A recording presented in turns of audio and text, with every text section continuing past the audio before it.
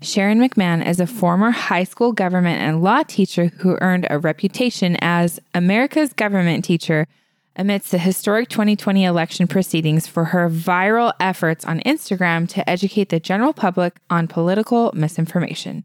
Through a simple mission to share nonpartisan information about democracy, Sharon has amassed hundreds of thousands of followers online, affectionately called governards, who look to her for truth and logic in a society plagued by bias and conspiracy. I had the absolute pleasure and privilege of hanging out with Sharon for an hour virtually, and today I'm sharing all the wisdom and insight that she shared with me with you. I personally found Sharon during the height of that political unrest in 2020, and she was more than a breath of fresh air for me.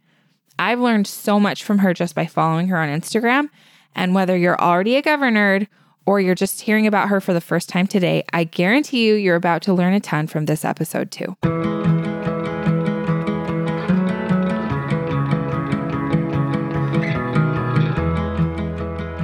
Sharon, I'm so excited to have you here today. I'm a governor and a fan, and I've learned so much from you and so thrilled to be able to learn more today. Oh, thanks for having me. I'm just so excited and especially grateful that you're giving your time to me the week of Christmas. I'm sure you have nothing else going on. So, absolutely nothing. Yeah. So this is really such a treat for me. Thank you so much. So for anyone who isn't familiar with you, can you give just a little bit of background about who you are and what you do? Yeah, so I am a longtime government and law teacher, and I have an Instagram account called Sharon Says So, where I answer a lot of government-related questions in just sort of a nonpartisan, fact-based way.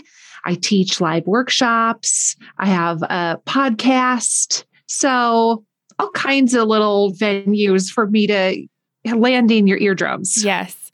Okay, perfect description. And I found you right around the time of the last presidential election. And it was super helpful to have you break down facts versus fiction versus rumor. And it just was so refreshing to have this real life human person. Not that people on the news are not humans and they're not real, but it just always is like, okay, which angle are you coming from? And I felt like it was so refreshing to find you and find someone who was sharing both sides and sharing facts and sharing things that I felt like were really gave me clarity during that time that I needed it a lot. So, and I've been following along ever since. Thank you. Yeah. So I want to ask, first of all, where did this passion for government and politics and current events come from? You know, I can trace it back to my first job, which was a paper route when I was 12. Oh, wow. And I would get up super early in the morning and would before sunrise and would walk along this route, which was a couple of miles long, delivering newspapers. And this was pre-cell phones, pre-iPods. And so it was boring. Yeah. I was literally out there in the dark, in the cold, doing nothing except walking along a street, delivering newspapers to people. And so I started reading the newspaper, and I would have to do it very kind of surreptitiously, like, so they wouldn't know that their newspaper had been read. Like I would have to very carefully unfold it and then very carefully refold it. And then of course I would have to start with the next newspaper as soon as I delivered that one, pick up where I left off. So I can remember finding the newspaper interesting to read as young as 12, in part because I had nothing else to do at the time. And it really just ignited a lifelong interest and passion for those topics. That is so cool. And like mad respect too for you doing a paper route at that age. That's hard work. And where did you grow up? I grew up in northern Minnesota, where it's very, very cold Freezing. in the wintertime. Yes. Yes. And I still vividly remember that I earned $72 a month, which was a lot of money for a 12-year-old. Yes. When I was a child. Yes. And people were like, what are you going to do with $72? You know, like that was a lot of money then. I think $72 a month is still a lot for a 12-year-old. Totally. What did you do? Were you smart in investing and wise with saving at that age? Or did that come with time? I certainly did not invest any of my money. Yeah. No. I was not smart enough to be like, let me get this into an IRA right now.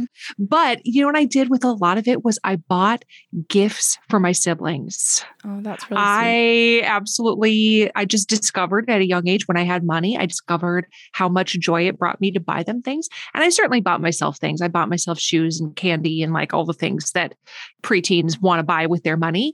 But I loved being able to go to the mall or go to Target and pick things out for my siblings with my money. That's really, really cool. So I scrolled back quite a ways and found that you were doing photography at one point on Instagram and sharing these beautiful pictures and had clients and babies and families and things like that. Where did the shift come in from I'm going to share that to I'm going to share more about politics and government and things like that? It really started in September of 2020 when I started noticing lots of misinformation and also just misunderstanding. Maybe there was no any kind of nefarious intent. It was just like an honest misunderstanding of exactly how the electoral process works. And then when you have multiple people that are speaking to each other and none of them have a full picture of what's happening, there's a lot of like, yeah, that sounds right. Or yeah, I believe that sounds, you sound like, you're talking about, I'm going to go with it. Yep. And I think that's a very common problem on social media is people latch on to things they like the sound of. Yes. I like the sound of that. And so I'm going to go with that because I like you and I like what you're saying. And so now I'll believe that. Right. Like an echo chamber is comfortable. It 100% is. Reaching out, branching out of that echo chamber requires a lot more commitment, personal growth. Any kind of growth feels uncomfortable. Mm-hmm. So I decided to, rather than fighting with strangers on the internet, which ultimately has never proven fruitful. Right. Kind of Nobody is ever life. Like, yes, that's right. Nobody is ever like, wow, this fight has really helped me. You know what I mean? Yes. No one ever feels that way. I decided that rather than engaging in a million little fights with random people on the internet, that I would just start making some very short, nonpartisan, fact-based explainer videos about things like, here is how the Electoral College works. Because it happens once every 4 years.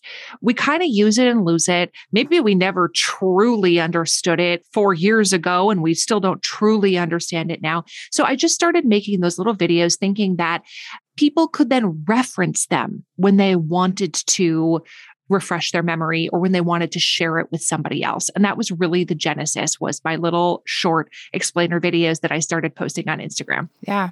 And they are so helpful, continue to be so helpful to me and so many other people. Yes, of course. A question for you that I've always wanted to ask, where do you get your news? And where should we all be? I mean, I know we should be balancing it out with different places, but I always wonder that. Where does she get her good sources of different balanced information? Well, I fully recognize that most people don't have multiple hours a day to devote to reading the news like I do. Correct. Right? Like that's not the average person's life. And when I was very, very busy teaching or running other businesses or in the thick of having a newborn, I certainly didn't have time to do that. So I don't have this expectation that everybody needs to sit around reading the news for hours a day. But in terms of where I get my news from, I read about 7 to 10 news sources a day, depending on what is happening in the world.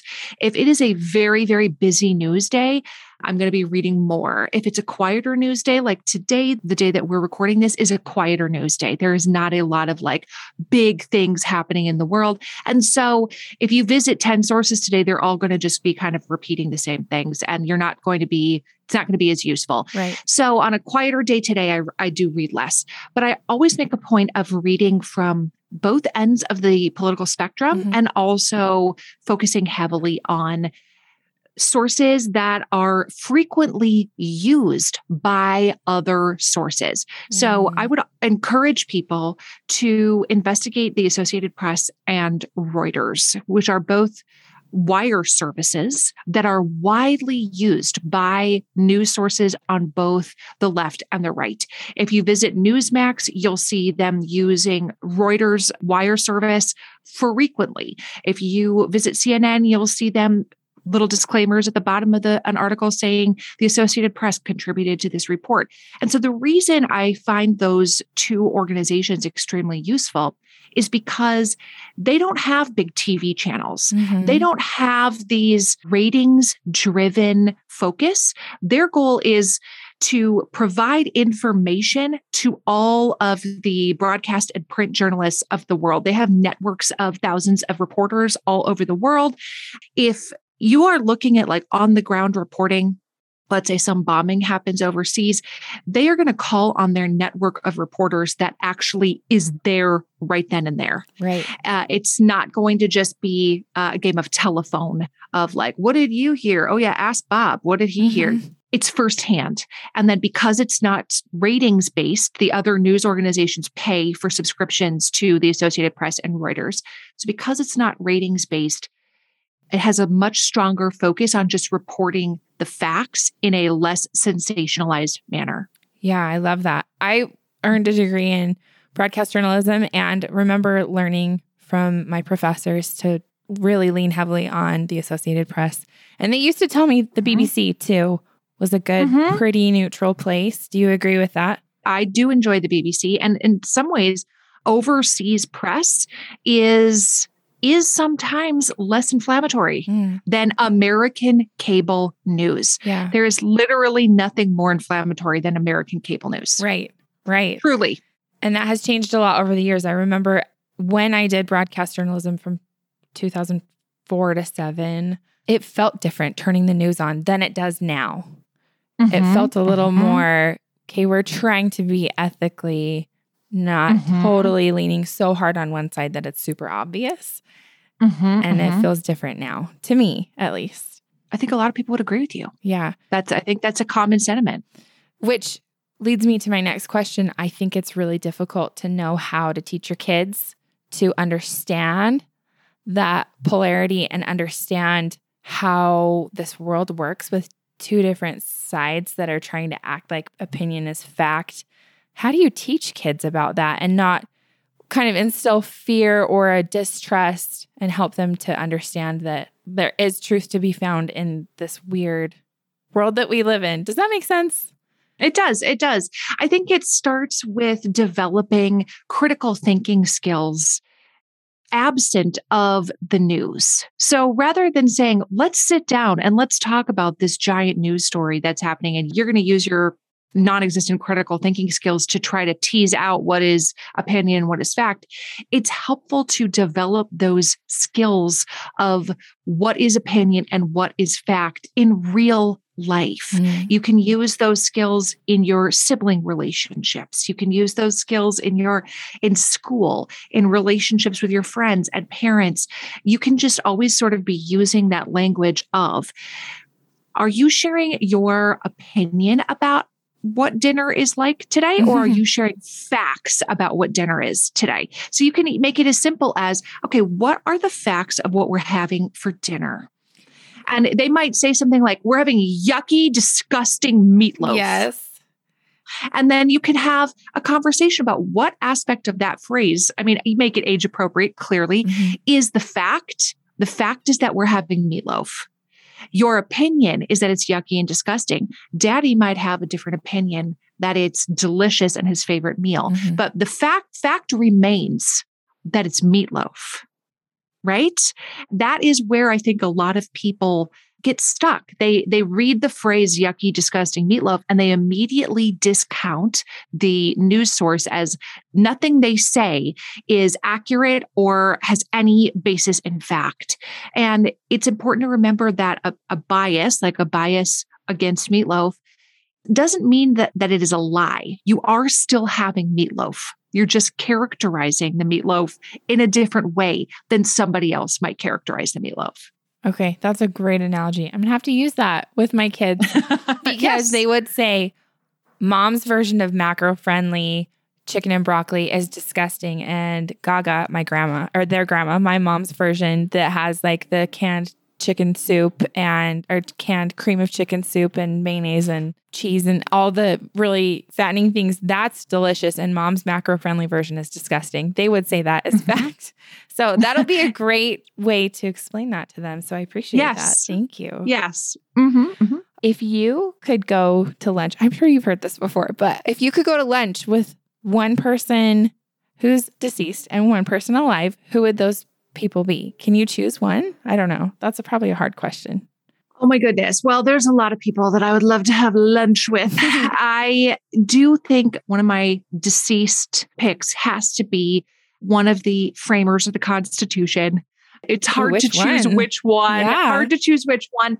But Alexander Hamilton is always a fan favorite just because there's a show about him. Yes. And there's always like, oh my gosh, I'm so fascinated by him. And he is a very fascinating character. He's kind of spicy. Yeah, there's a lot there. That's right. He has some skeletons in his closet and a very unique origin story. So people are curious about him. But I do think that I would probably choose somebody who was even more integral to the process, but perhaps less well known. I might go with somebody who is on one of the committees of style that was aimed at actually hammering out the language of the Constitution. So I don't know if I could pick like here and now which person it was, but it would have to be somebody in that vein. Okay. And then if I was going to pick lunch with somebody who is alive, that is another great question. I would love to, good question. There's so many to choose from. There's so many people in the world. Okay, I do have bend the rules a little bit, and there's two people that I would love to have lunch with at the same time. Ooh, okay. Which are Michelle Obama and George W. Bush. Okay, because they are very, very good friends with each other. Are they? They are very good friends, and they really enjoy each other. If you Google pictures of Michelle Obama and George W. Bush together, every picture of them together, they are laughing hysterically. His sense of humor like just tickles her funny bone. They really have a great time together. And I also really love seeing that interaction of people who do not agree about everything, but who can still enjoy each other as friends. And that their friendship is not predicated on complete agreement on every single topic in the world. Yes. They can have different viewpoints and still be good friends, still really enjoy each other. So I would love to explore that relationship more. And I would also really love to hear more about the behind the scenes of living in the White House from both of their perspectives. Mm-hmm. Yes. Is that, do you think, a talent or a learned skill? The being able to have true, genuine friendships with people who have they're both extremely opinionated. I do think some personalities lend themselves better to being more flexible in their thinking. This is borne out in psychological studies that flexibility in thinking is in part an inborn personality trait. Some people whose thinking might naturally be more flexible might have more space, more room for somebody who doesn't necessarily agree with them. And that doesn't irritate them the way it does somebody who is more rigid in their way of thinking. I'm not casting any kind of aspersions on the character of people who have rigid thinking. I'm not saying rigid is bad and flexible is good. We need both. Both are important. But having more rigid thinking also has positive attributes.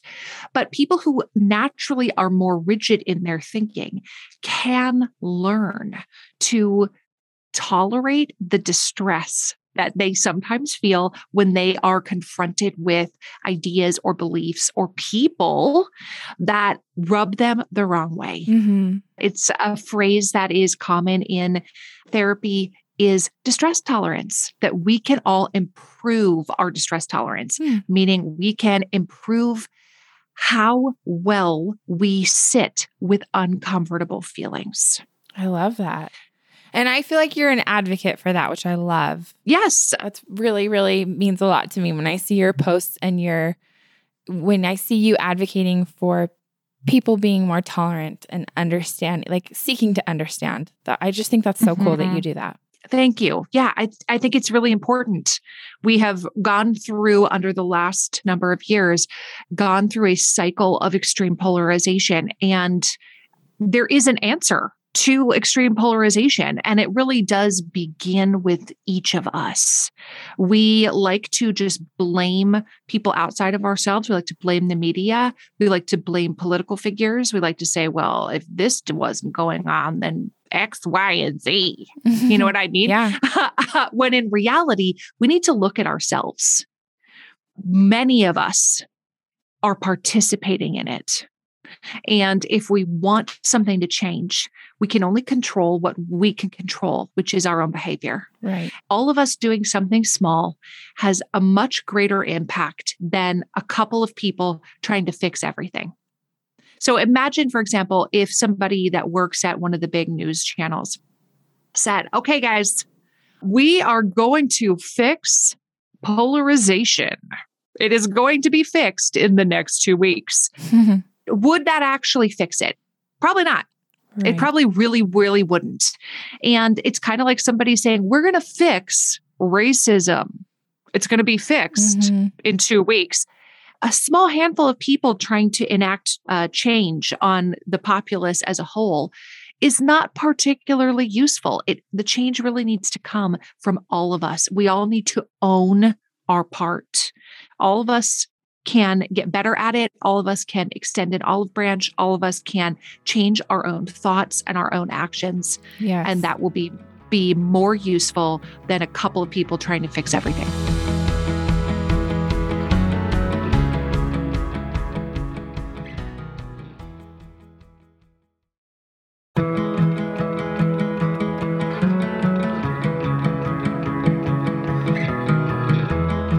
I loved your post recently about there not being a winner and a loser, that two people can disagree and it doesn't have to produce the outcome of one wins and one loses. I thought that was also very insightful. Thank you. Most things in life, there are a few exceptions, but most things in life are not zero-sum games where in order for me to win, I have to force you to lose. Yeah. Most things are not that way. And it's time to stop looking at literally everything. I think this is where a lot of people are in America right now. Literally everything is viewed through the lens of zero-sum game. Yes. If we agree to that tax structure, then you are morally bankrupt. Do you know what I mean? Yes. Like this, if we agree that we're going to change the corporate tax rate to 24% instead of 22%, moral bankruptcy. You know what I mean? And that's just not the case. Right. Also, I just feel like I see it so much with neighbors and friends and people fighting on Facebook about the vaccine and about COVID and about all of those things. And it's like, we will not ever find a winner and a loser here. And people are just so certain about being 1,000,000% right, which is impossible. As impossible as, I don't know. So that's like a really touchy subject, but I just feel like there are good people on both sides of this argument who have great things to say and great points. And I just feel like I feel like the truth is somewhere in the middle oftentimes. It's like you take a little bit from the one side and a little bit from the other. And to me, the truth feels like it's somewhere in the middle and not completely on one side or completely on the other side. Maybe that's just my personal ethics. Well, and some people like you might feel more comfortable with that. Maybe you are somebody who feels uncomfortable with conflict. And so you would rather see a compromise happen like immediately than to prolong conflict. Yeah. I'm actually okay with conflict. My husband is definitely the one in our marriage who's like, this is going to be a fight, then you win. Is he an Enneagram 9? You know what? I take the Enneagram and I forget what number I am every time. And I don't know what number he is either. But if you're familiar with the color code, he is a white through and through. Okay. So everyone has a role to play and everybody's role is important. Yeah. So people like your husband who are extreme peace seekers, that's an important thing to have in the world. We can't all just be like, let's have conflict 24/7. Seriously. Well, I want to talk about something else that I think you've done so beautifully that's been so meaningful for me to watch and be part of, which is all of the money raising for good that you've done. So I want to talk a little bit about that. And I want to start with teacher grants and where that came from, as like where that idea was born and what you've been able to do with that and what that's meant to you. Well, I have been a teacher for a very long time, not currently working in the classroom. My classroom is Instagram in many ways, but I have worked in public schools in California that literally had no soap, paper towels, hot water, or toilet paper. Crazy. And this is in the Bay Area Yeah. of California. We're not talking about like an extreme middle-class community, not an extreme poverty situation. And so there are schools that are even worse off than that. So one of the things that I think is very important for people to realize, and this is true of other professions like nurses, et cetera, is that if we want our children to have a quality education, we must take care of the teachers that teach them. Amen. Who is going to provide the quality education if all of the teachers are driven out of the profession for whatever reason? The same is true, like I said, of nurses. If we want quality healthcare, we have to have nurses to help provide the quality healthcare. We must take care of the people who are caring for our children and to create the conditions under which asking them to work in an environment is untenable, is actually harming our children. We think that we're harming some bigger, like, we don't like those administration or we don't like their unions or whatever it is that some people, not all people by any stretch, but some people feel like they are railing against, but they're actually harming the children of their community.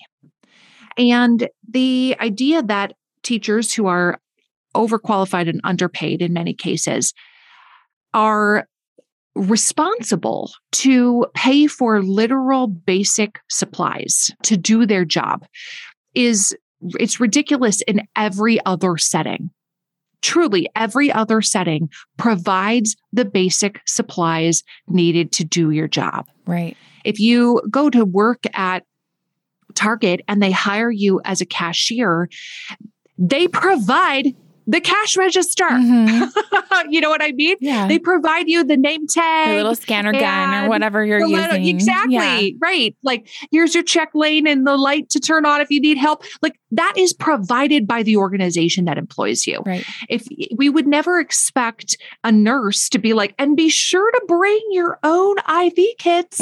No, that's silly, right? That's silly. Crazy. That needs to be provided by the medical institution that they're employed by. But teachers on average spend somewhere in the neighborhood of $700 of their own money every year on supplies. And the supplies are directly benefiting our children. One of the most common things I heard from teachers as I was exploring this issue is that teachers provide a ton of food and hygiene supplies for students who cannot afford it. And we all know that teachers send home lists of like, please bring in crayons and markers and all of those kinds of things. And many parents, to the best of their ability, do provide those things for their children. But some children's parents truly cannot. And some children's parents truly do not have food to feed their children lunch or breakfast. Right. And they may be getting lunch or breakfast at school, but that may not be enough food, especially if they are not going to get dinner at home. Also, if you've had kids in school recently, you know that they give kids approximately 10 minutes to eat lunch. Seriously. They literally get about 10 minutes to shovel food in because then there's scheduling issues with the lunchroom. They don't want them to just sit around and throw food at each other, like hurry up and quickly eat. Yeah. But it literally is about 10 minutes to eat. And what if you're still hungry? You don't get a chance to like go back through the line and get some more. No. Teachers are providing snacks, soap, basic everyday supplies that you would expect children to be getting at home, but they're not. And teachers have compassion for those children and see the repercussions of having children who are not having their basic needs met in their classroom. It impacts not just that child, but the entire classroom community. Right. So that was where my idea was born, that if we could help do more than just buy markers for teachers, if we could give teachers money for the actual things they need for their classrooms.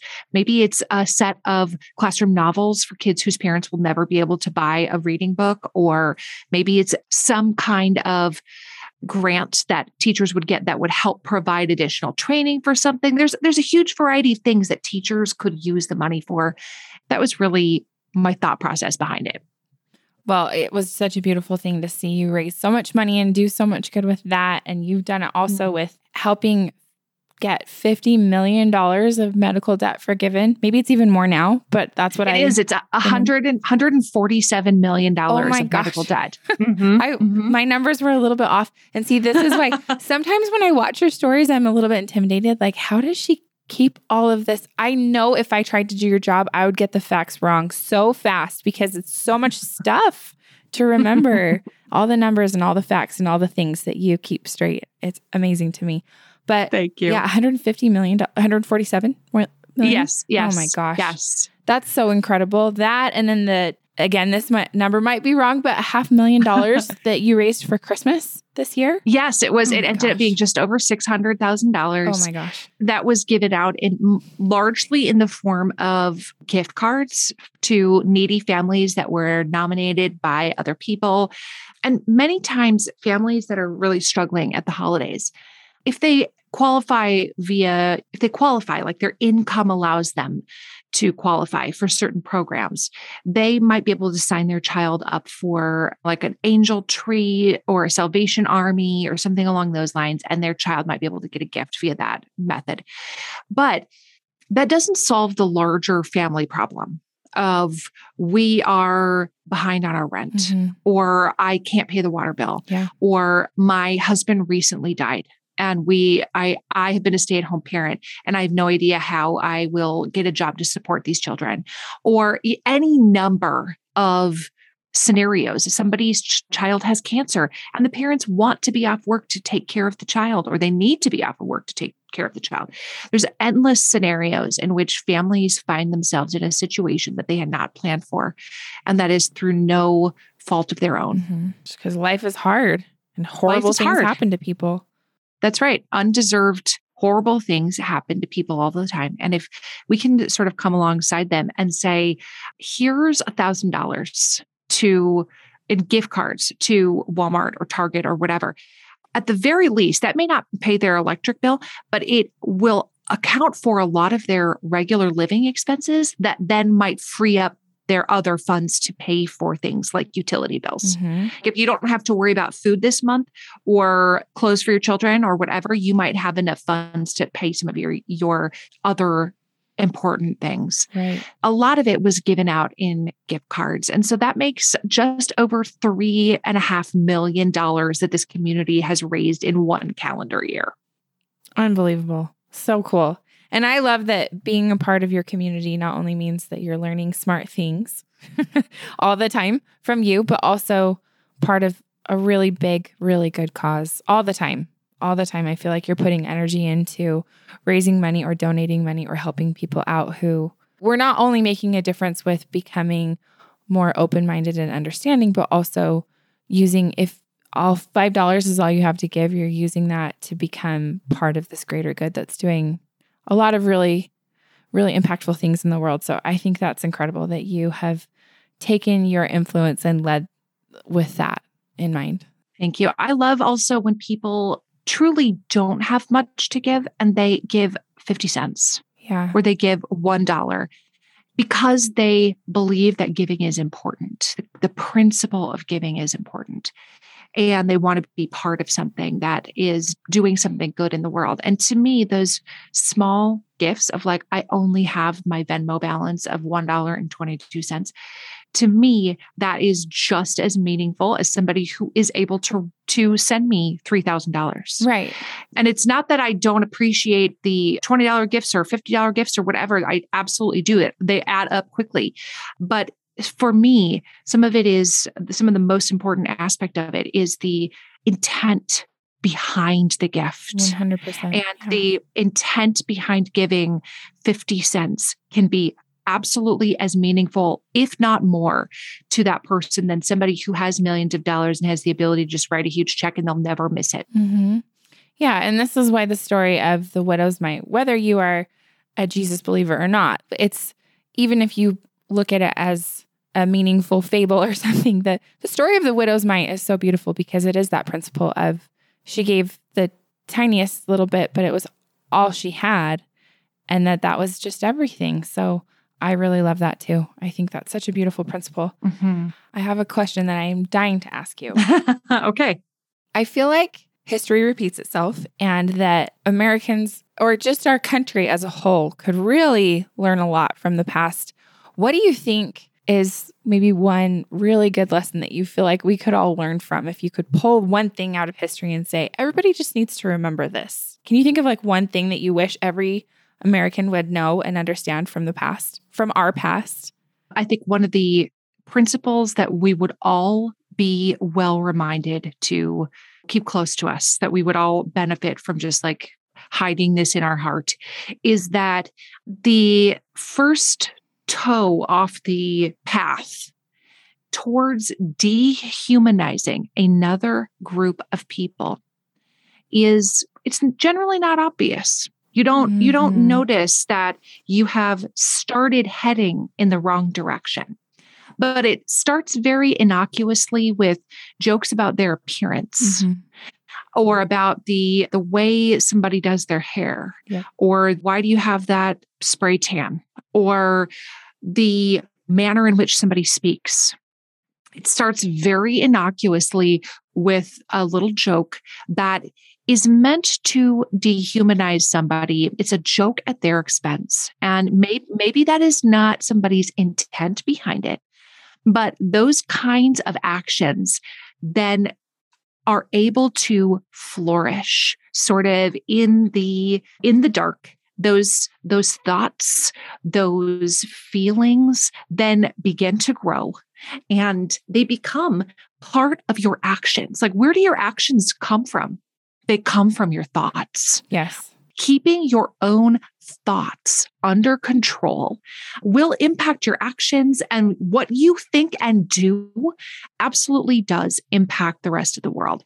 So anytime that we have taken steps towards dehumanizing another group of people, it has ended poorly. Yes. Thinking in terms of the multiple hundreds of years of legal slavery that the United States engaged in, I'm thinking of the internment of Japanese Americans in internment camps where they were forced to give up all their earthly possessions, their businesses, etc. And there are many, many other examples that I could give you of similar situations that all begin with the same principle of dehumanizing somebody else, because it makes it, when you dehumanize somebody, what you're doing is you're thinking of them as somebody who is like, they're not even worth talking to. Right. Oh my gosh, Right. they're not even worth it. Very frequently, people who are deeply racist will not say to you, I'm deeply racist. No. They're not going to identify that in themselves. They also will not like it if you identify it in them either. But to me, that must be the guiding principle of we do not engage in that type of thinking, words, or actions, because that will never lead us somewhere worth going. Yes. Amen to that. I am so glad that you brought that up, because I went to Rwanda in 2015, and it was top 10 things in my life that have changed me. Like, walking away from that experience, I will never be the same. And I went through their Holocaust Museum, or the Rwandan Genocide Museum. They have a museum in Rwanda. And you walk through this It's a museum displaying each of the Holocaust that we have history of in our world. And it just shows over and over how history repeated itself. And it's exactly what you're saying. I didn't even purposely set you up for that, but it just is amazing that that's what you brought up, because that's what I saw it. And it was like, these people did this and killed a bunch of people. And then after said, we'll never do it again, never again. And then it happened again, and it happened again and again and again.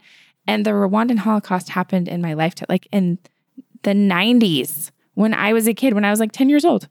And the Rwandan people are so different. The adults that are about my age and your age are so just still rattled by that, because most of it was their parents who died in that genocide. And it's exactly what you said. Somebody looks a little different. Their nose is different. Their appearance is different. So let's get rid of that whole part of society.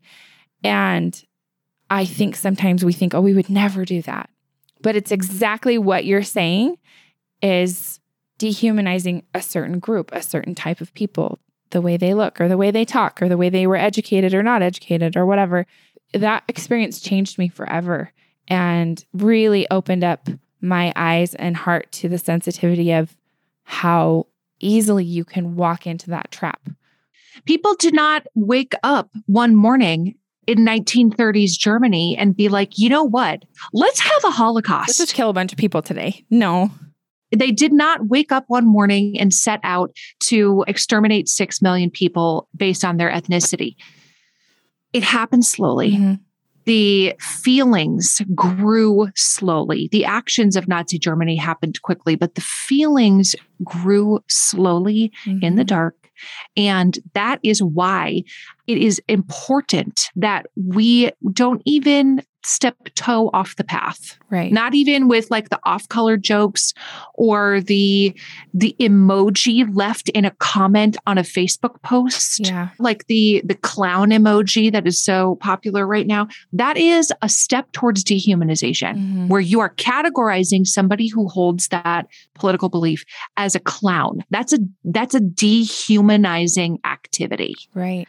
We don't see it as much in the United States in terms of ethnic group, like we're going to try to kill off an ethnic group. There are certain people who definitely believe that, but we are seeing it more today in terms of dehumanizing people who do not believe the same things that we do, who did not vote the same way that we do. Right, right. And it's scary. And that kind of goes back to what I was asking in the beginning of how do we teach our kids that America is a safe, really wonderful, incredible place to live, even though sometimes it feels scary. Because I remember turning on the presidential debate and my kids were like, Mommy, why are these adults like name calling each other? Why are they being so mean to each other? You know? Right.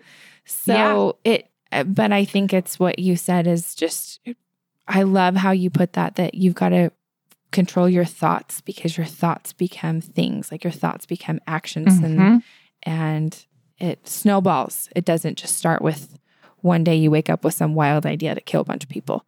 Such a powerful insight and thought. And I just love that you shared that, because that personally means a lot to me too. My last question for you is, if there's one message that you want the people listening to this interview to remember, what do you want that one message to be? One of the things that I would tell you is that when you have one of those days that is just like, you know what? Forget it. There's no hope. There's no, like, it's never going to be okay. It's never going to be fixed. Try one more time. Just try one more time. You don't have to, it's actually not your responsibility to fix the entire world. We sometimes feel like the weight of the world is on our shoulders. Yep. It just feels so heavy. Like, how will we ever fix the 68 million problems that exist in the world? And that's actually not your job. It's not your job to fix the world, but it is your job to do something. You can do something. You don't have to do everything. No one is expecting you to do everything. If you can just try one more time and realize that it's not your responsibility to fix it all, that there is hope, and trying one more time, just putting that one foot in front of the other, is going to get you much farther down the path than just remaining where you are, stuck and hopeless. That all it takes is just one tiny step, trying one more time, and doing what you can with what you have, with the resources available to you, with where you are in your life. Beautiful message. So well said. Oh my gosh. Sharon, thank you so much for this interview and for your time. Where can people find you if they just loved this and learned so much and want to keep learning from you? Thank you so much. My Instagram handle is @SharonSaysSo. My website is SharonMcMahon.com, and that's linked on my Instagram handle. And my podcast is called Sharon Says So, and you can just find it on wherever you like to listen to podcasts. Awesome. We'll link to all of those things in the show notes too. So thanks again. Thank you. Thank you. Thanks so much for listening to Mint Arrow Messages. Make sure you follow us on Instagram @Mint Arrow. Subscribe to our Apple Podcasts and rate and review us if you like us. And to get show notes, go to mintarrow.com/podcast. And you can even sign up to get show notes emailed right to your inbox, and we'll email you every time there's a new episode.